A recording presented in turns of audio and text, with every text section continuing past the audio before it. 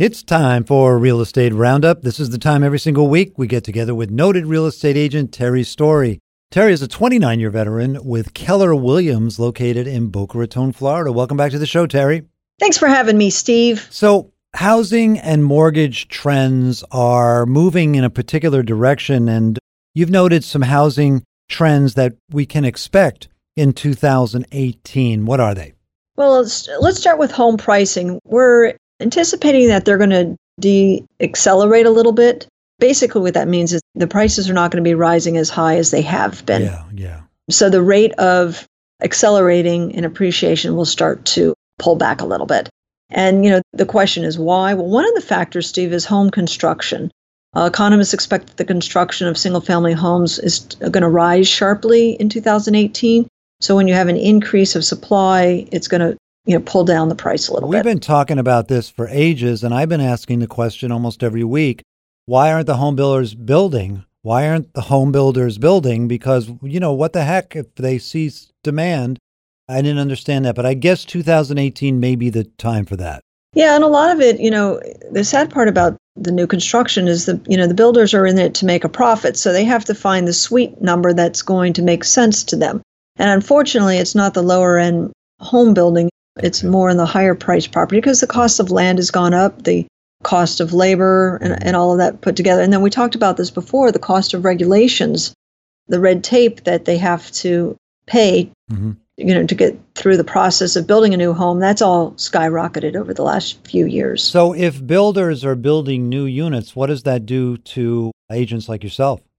Well, in my particular area, we don't see a whole lot of it in my surrounding area. But to be very honest with you, the home builders cooperate with most realtors. So as an agent, we can bring them to these new construction places and still, represent and work with the buyer to make sure that they're making a sound decision in their home buying process. Yeah, that's a good idea.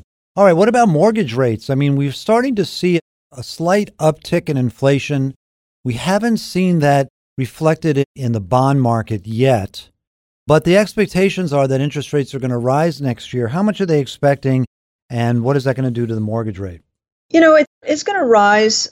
It's hard to say what it's going to go to. Home prices rose 6.3% in 2016. Yeah. They're on track to exceed 6% in 2017. But we've talked about this year after year after year. There's so many other factors that play into where the interest rates are going to go. So some analysts are expecting to see the interest rates go up to 4.7% by the end of 2018. And I think they're around 4% right now. So let's call it a 0.75% rise. Now, I want to put a caveat here because forecasting interest rates is incredibly hard to do because we've expected higher interest rates for the last 5 years. Oh, yeah. And all the gurus who tell us what's going to happen have been wrong about this. So I just want to put that out there that, any number that we throw here is just conjecture. But what does it mean for the affordability, Terry, if prices are rising by 4%, the cost of a mortgage is rising by 0.75%? How is that going to affect the buyer? Well, basically, the buyer is going to be able to afford less house, which means a couple of things. You can either, pay less for a house or you're going to buy a smaller house than what you had anticipated. Oh, I guess you'll continue to rent or something too. Right, or you can continue to rent. Mm-hmm. So there's going to be a little bit of an impact. And we're not talking large numbers, but any kind of increase, does affect the affordability. On the positive side, there's those who own homes already are going to have more equity in their homes. And that means that, they can perhaps borrow some of that equity out of their homes, and it gives the economy a little bit more spending power. That's right. And what we're seeing a trend, Steve, is people are taking their equities and they're deciding that they don't want to move. They want to stay in their home and they're renovating it. Yeah. So if you've got equity in a house, you can pull out an equity line of credit and put the money back into the house.